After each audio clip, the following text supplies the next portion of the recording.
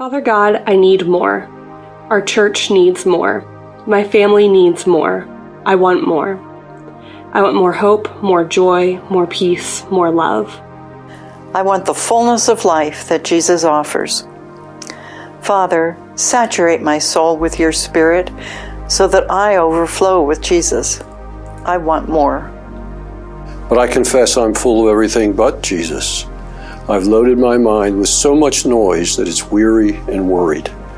I've heaped stuff upon my soul that's left little space for the Spirit who truly satisfies. I've filled my time with my own agenda. I'm full, but it's not you. Something has to go. I'm bringing you everything, not you, that fills me up. I open my hands in a posture of surrender. Empty me. The noise, the distractions, the clutter, the fears, my attempts to control, my bitterness, my wounds, the burdens I've tried to carry on my own, my attempts to control, my stuff, even me. Empty me of me. With open hands, I surrender everything, not you. Empty me so you can fill me with joy and peace that overflows in hope. Empty me so you can saturate my soul with your Spirit. Empty me so I can abound with the life coming from your hand. Fill us so full that we can't help but overflow with Jesus. Fill our families with your presence. Fill our neighborhoods with your love. Fill our valleys with the knowledge of your glory. Fill us so full that we can't help but overflow with Jesus. Amen. Hey, welcome to Calvary. Wherever you find yourself and however you found us, you are so welcome. We're in the midst of a 50-day journey of less for more, looking at some emptying practices that make space in our lives for God. And today it's the practice of forgiveness, giving grace. And you know what? Forgiving empties us of so much junk. Stephen Mansfield tells one of my favorite forgiveness stories. It starts with a church that had this incredible ministry to men. And for years, the driving force behind the men's ministry was a guy named Taylor. I mean, he had really impacted the community and changed a bunch of guys' lives. But in the midst of a major transition in the church, Taylor got deeply offended, and he left the church, wouldn't talk to anybody. People figured that sooner or later he'd come back, but he didn't. Finally, some guys decided to go after Taylor. They got together, they came up with this plan. They set up camp in Taylor's yard, 150 guys at times, a little Taylorville. They set up rotating shifts, had electric lines running from neighboring houses to power TVs, about 20 smokers and grills, worked up some amazing barbecue. They had big signs all over the place. Taylor, come out, we love you. Taylor was not amused. He even called the police. In fact, the police showed up twice a day for almost a week. And every time they came, Taylor would come to the door to talk to the police. And every time Taylor came to the door, the guys camping in his yard would just explode with cheers. On the sixth day, when Taylor opened the door for the police, the men exploded again with cheers. But this time, Taylor broke down and just started crying his eyes out. He came to the guys. He sputtered out how sorry he was, and he greeted the guys who camped out in his yard and refused to go away without their friendship restored. Let me ask you, have you ever pursued grace like that? Can I tell you what was actually happening in that yard? They were having church. They experienced the presence of Jesus. This group of men emptied out the offense, emptied out the pain and the hurt and the bitterness and the anger, and they were making space for Jesus together. Listen to Jesus' words in Matthew chapter 18, verses 18 through 20. He says to his disciples, his followers, "Again I say to you, if two of you agree on earth about anything they ask, it will be done for them by my Father in heaven. For where 2 or 3 are gathered in my name, there I am among them." If just 2 or 3, Jesus says, with a oneness of heart, gather in my name, I'll show up. But for 2 or 3 to come together and make space for Jesus, man, we need to get good at the emptying practice of forgiveness. Now, if you understand the context of Matthew chapter 18, Matthew 18 really starts back in Matthew 16, where Jesus is talking to his disciples about church. Only a couple times where he talks about church. And here's what he says. He says, I will build my church, and when I build my church, the gates of hell will not prevail against it. Then in Matthew 16, verses 21 through 25, Matthew writes, "From that time on, Jesus began to show his disciples that he must go to Jerusalem and suffer many things from the elders and chief priests and scribes and be killed, and on the third day be raised." Now, you hear what Jesus is saying? He's basically saying, I love the church so much that I will die for her. And of course, Jesus died for you and me. He died for individuals, but he also died for his church. He died to redeem the mess of the church and make her beautiful. But then he rose again. And now do you know where you can find him? You can find him everywhere, anytime we gather in community. I mean, even just 2 or 3 of us. We get together, and where we are, there he is. And his presence, his presence comes, and nothing matters more to the life of the church than the presence of Jesus. You know, there's so many things that we do that we call church, but the bottom line is that if Jesus isn't present, it's not church. And if Jesus is present, it's church anywhere, anytime, any place. When it comes to emptying practices like silence and solitude and surrender and simplicity, Jesus, remember we said this very beginning, Jesus is the why of our what, right? We're emptying stuff, but not just to empty stuff. We're emptying stuff to make space for God in our lives. We want to be filled with the Spirit of God. We want to be filled with Jesus. And most of the emptying practices that we looked at are things that you can practice on your own. Disciplines that will help you as an individual make more space for God in your life. And forgiveness is that as well. But forgiveness is also an emptying practice that makes space for God in us, in our life together. So that making space for God is not just an individual endeavor. Sometimes a corporate emptying is necessary, because sometimes we discover the why of our what together. Together. See, the gospel's greatest gift is found together.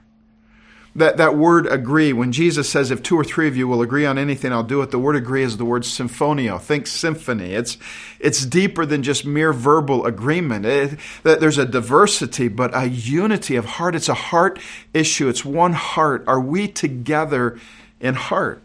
And see, when hearts agree, there's this beautiful music that draws in the heart of God and opens up the gates of heaven so that what's up there can come down here.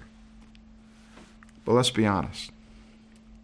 Sometimes community hurts. Sometimes being together is hard.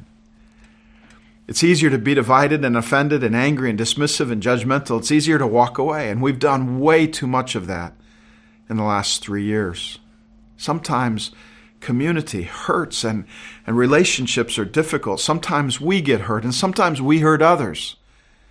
So listen to Jesus' words in Matthew chapter 5, verses 21 through 22. He says this, "You've heard that our ancestors were told, you must not murder. If you commit murder, you're subject to judgment. But I say to you, if you're even angry with someone, you're subject to judgment. If you call someone an idiot, you're in danger of being brought before the court. And if you curse someone, you're in danger of the fires of hell." Now you realize this is kind of a description of things people do and feel after they've been hurt, wronged, or offended. For example, the word that Jesus used for anger was orgismo. It describes this slow, kind of meditative anger, the kind that we nurse to keep alive. A seething grudge, sour bitterness. When it fills our hearts, it kills community. I mean, can you relate to that? Have you ever experienced that? Like just filled with bitterness. I've sat with people who could recite long records of hurts and offenses that happened decades ago, and as they recite it, it feels like it must have just happened yesterday. Filled with hurt, filled with pride. It's not my problem, it's her fault, his problem. Filled with anger and hurt, and when we get filled with that kind of junk, what do? We kill them. You say, no, wait a minute, Dan. I agree with Jesus. Murder is bad, but I've never done that. I'm not that guy. I'm not that person who kills people. Oh, okay, Jesus says you've never murdered, but what about anger? Have you ever been angry with someone? Well, yeah, but same thing, Jesus says. What? Or anger and murder? Those are obviously not the same. But remember, God is looking at the heart. We focus on the external, but Jesus is seeking a space to occupy that's made up from a quality of hearts coming together. Have you ever been angry? That kind of anger that comes when somebody blocks your goal or nobody listens to you or something was said about you that you think is so unfair. Nope, not me. I don't get angry. Okay. Not sure I believe you, but how about this one? Have you ever called someone an idiot? Oh man, that's my word of choice when I'm driving. There's so many idiots on the road when I'm driving. But it's not just on the road. Did you ever run across any idiots on social media? All kinds of idiots calling other people idiots. Or what about cursing someone? In the NIV it says anyone who calls someone a fool is in danger of hellfire. Now, the Greek word here for fool is moros, from which we get the word moron. But moros didn't just mean stupid. A fool was someone who didn't care about God. To call someone a fool was to attack their spiritual integrity. Have you ever done that? Oh, my goodness. And for Jesus, it was kind of like saying, you're going to hell. That'll kill a relationship. See, let this soak in a little bit. See, here's what Jesus is asking us. Maybe you've never murdered a person, but have you ever killed a relationship? Have you ever criticized someone? Not out of love, but out of anger. Not to help them, but to satisfy your need for justice. Have you ever written someone off, given up on a relationship, refused to forgive, refused to ask for forgiveness? Have you ever killed community? You know what Jesus is doing in Matthew 5 through 7? We call it the Sermon on the Mount. What he's really doing, at least in this section, is he's diving deep into our sin. And honestly, we don't love the concept of sin today. I mean, sin involves moral absolutes and judgment. We prefer words like mistake. A mistake is an error in action or calculation. I'm not bad. I just didn't have all the info. I tried, but I'm not perfect. It's an oops, not a sin. My goodness, it's a snafu, a blunder, a blooper. Of your French, it's a faux pas, but it's not sin. It's just an oops. But what Jesus is doing in Matthew 5 through 7, he's trying to help us to see that we're not oopsters. We're actually sinners. I'm not just an oopster. Neither are you. In fact, I've killed a relationship or two. So have you. We've all had moments where we decided that protecting ourselves was more important than telling the truth. I've had moments where I soaked in anger, trying to convince myself that it was righteous anger, but in reality, I was just offended by what someone thought of me unfairly, I thought, and so I stewed in the offense and I nursed my anger and cultivated my bitterness. So here's what I'm not doing. I'm not asking you to just try harder to quit calling people idiots.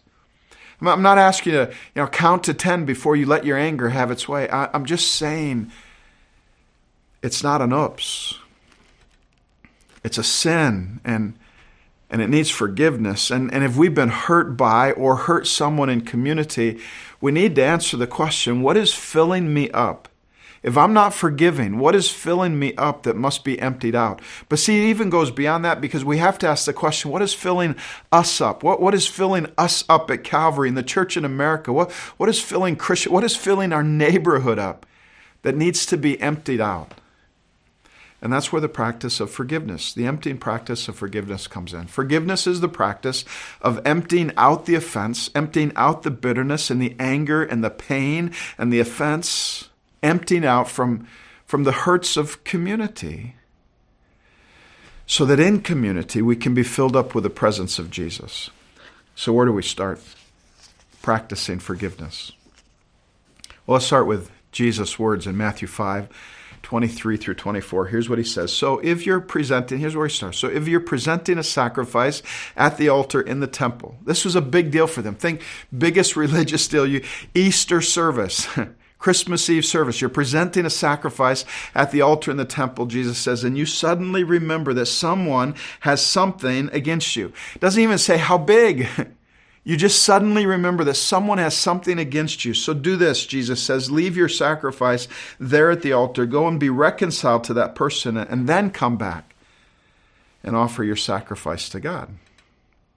See, here's where it starts. Practicing forgiveness requires a passion for relationships and reconciliation. And it's a passion that leads us to pursue reconciliation over religion.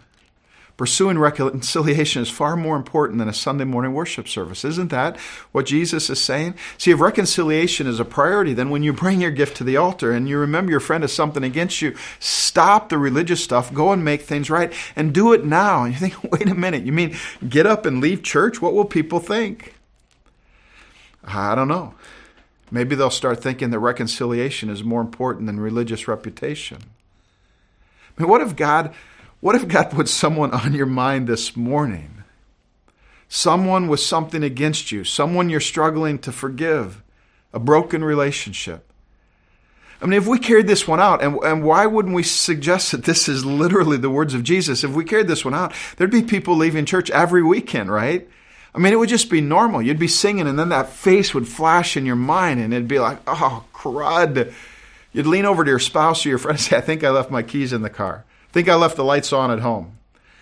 But they'd know you're just going to make things right with someone. But that would be okay, because as you walked out, you'd be walking out with 5 or 6 other people. Looks like we all left our lights on. See, we need that kind of passionate priority for reconciliation. Some are thinking, well, yeah, but. I hate yeah, buts. Yeah, but Dan, you don't understand. What they did to me? I mean, no, I'm not going. I mean, if they come to me, maybe then I might forgive, try to reconcile, but it's not my place to go to them. It's really interesting. In Matthew chapter 5, this passage that we're looking at now, Jesus says, if you know that you've hurt or offended someone, go to them. If you know that you hurt someone else, then go to them. That makes sense to us. But then later in Matthew 18, he says, if your friend has offended you, you go to them. See, it really doesn't matter if you're the one who has done the offending or the one who's been offended. If you're passionate about reconciliation, the principle is, if you know, you go. If you know, you go. Do you know? Then go. If you know, you go. And when you go, here's the second part. Value reconciliation over being right. Have you noticed that?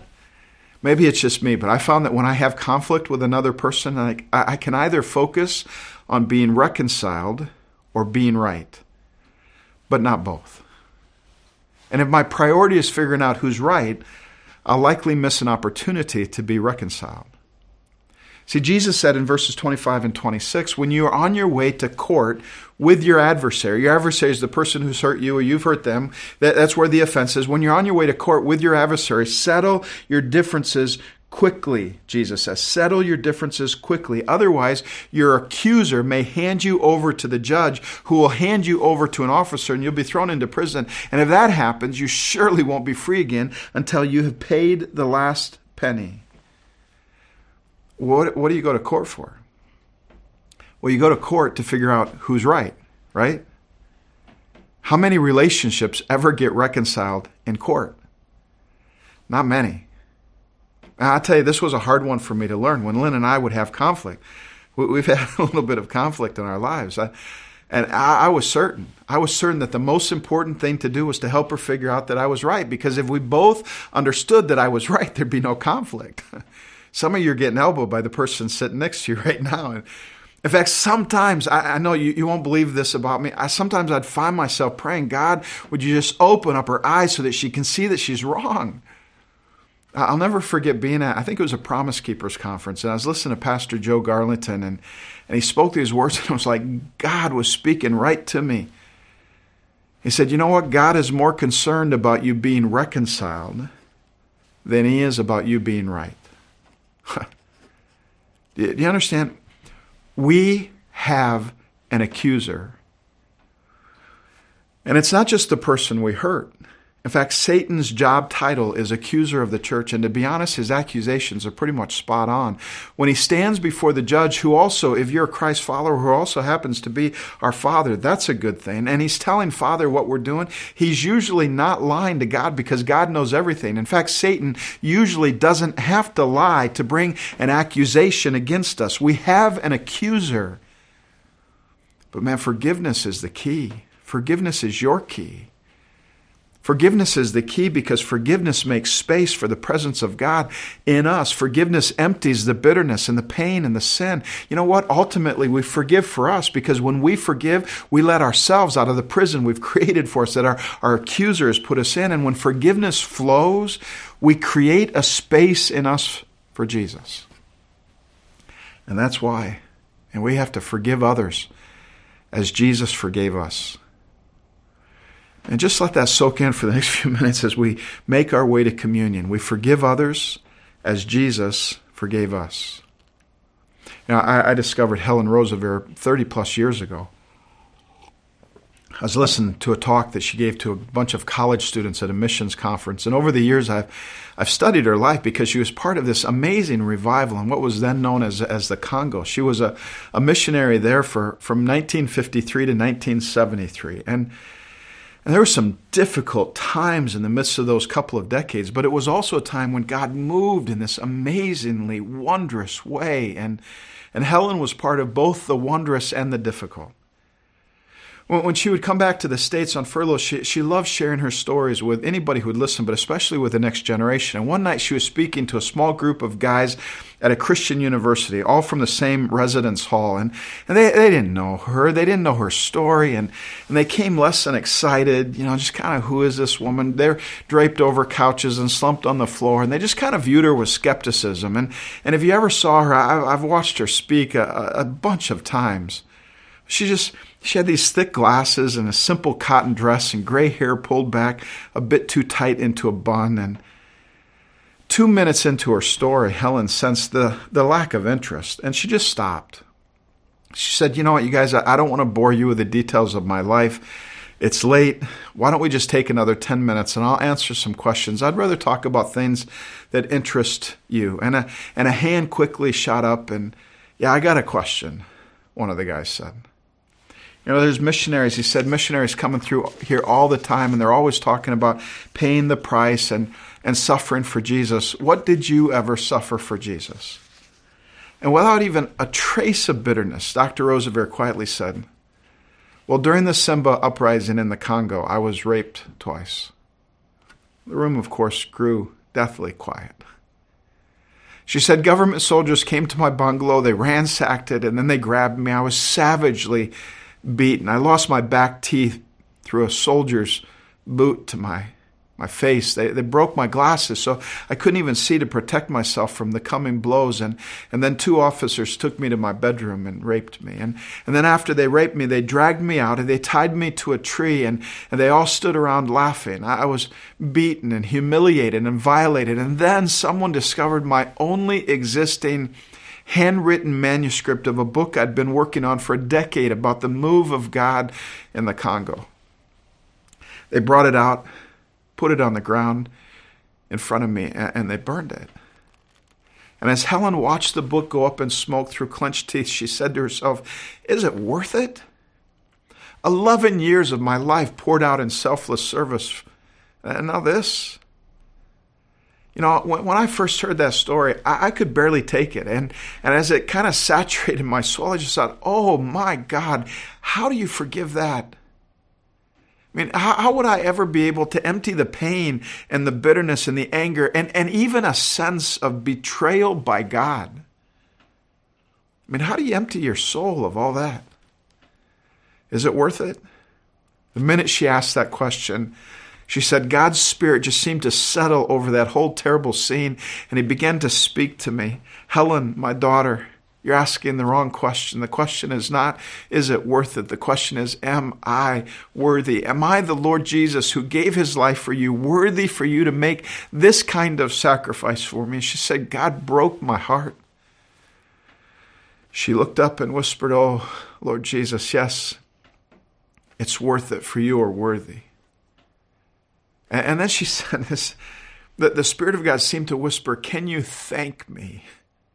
She said, I was ready to almost shout, no, this has gone too far, when I realized that the Lord was saying, can you thank me for trusting you with this situation?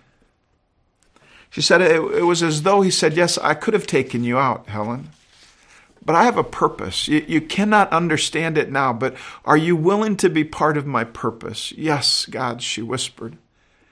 If you have a purpose in all of this, thank you for trusting me to be part of it. Immediately, she said, I was flooded by the peace of the Spirit of God.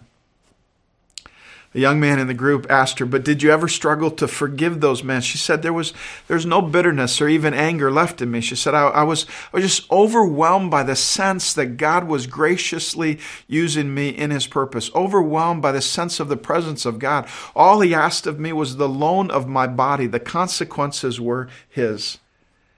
She said, a year later, I had the opportunity to go to prison and meet the man who had humiliated me. And I had to face the fact that I did carry some resentment, and I wasn't sure that I had forgiven him, but God led me to accept the forgiveness that only God can give, and I was filled with peace again. Listen, the forgiveness of Christ, the extravagant grace of God is so gloriously amazing that it's hard to believe, and sometimes it's not just hard to believe, it's hard to accept. Paul writes in 2 Corinthians chapter 5, verses 19 through 21. It says, for God was in Christ reconciling the world to himself, no longer counting people's sins against them. And he gave us this wonderful message of reconciliation. We speak for Christ, Paul writes, when we plead, come back to God. Come back to God. For God made Christ, who never sinned, to be the offering for our sin, so that we could be made right with God through Christ. God's not keeping track. That's what Paul says. God was in Christ reconciling the world to himself, no longer counting people's sins against them. Who was God reconciling to himself? The whole world. Against whom is God not counting their sins? The whole world. That's everyone, right? Do you understand? God doesn't hold grudges. When you say yes to God, God's there. Same offer. I know some of us, we think we're basically pretty good people. We're upstairs. We just need a little help from Jesus. No huge debt of sin. God's blessed to have me on his team. And listen, it will take an act of God for you to see the sin that God sees. But for just a moment, let me talk to those of you on the other side. I don't need to convince you. You feel like your sin is so great, not too small. You're sure that God's turned his back on you, always disappointed in you, always annoyed. He'll never forgive you. He's keeping a record of your every failure, every disappointment, every mess, every tiny act of rebellion. And it's a long list. You know it's a long list, but listen to me. I don't care how long the list is. God is for you. The heart of your Father is moved by your condition, and he stands ready to release and forgive you. The debt has been paid. Your biggest sin, your greatest failure, your deepest regrets, past, present, and even future, they've been covered by the extravagance of God's grace. He's paid your unpayable debt. But for the gift to be received, you have to acknowledge that you need it. That's where it starts. I can only forgive others as Jesus forgives me. And as Jesus forgives me, then I'm able to forgive others as Jesus has forgiven me after my soul has saturated in his gracious forgiveness. You understand? Our capacity to receive grace from God is shaped by our willingness to forgive others. This is a hard truth, but Jesus says it more than once. If we don't forgive others, God won't forgive us. Here's the deal. We need grace, every one of us. We need grace more than we care to admit. And God offers us amazing grace. But when we try to live our lives without needing his grace, we usually live our lives without giving grace. And that's actually our purpose. This ministry of reconciliation that God has given to us is a ministry of forgiveness and grace. We're meant to be conduits, pipelines, rivers of forgiveness and grace flowing out to a world in need of amazing grace. And when we give grace, we make space for God. And people who are hungry for God, they find God. And when they find God, more grace flows. In an Easter sermon, Lee Eckloff told a story about Laura and Greg. He said about 23 years ago they called him and wanted to get married. He tried to give them the brush off. They weren't Christians. They just wanted a church wedding. And he was pretty gruff. Eckloff says, I told them that getting married in a church didn't win them any more favors with God than getting married under the blue light at Kmart. If they didn't have God in their lives, a church wedding wouldn't do much good. She said, well, if you won't marry us, would you at least talk to us some more about this God stuff? And he was kind of embarrassed by his attitude, so he grudgingly agreed.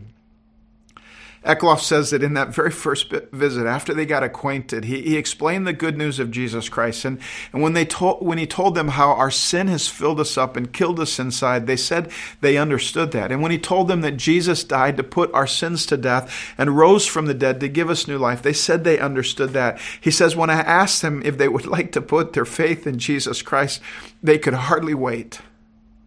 They each prayed, confessing their sin and asking Jesus to forgive them.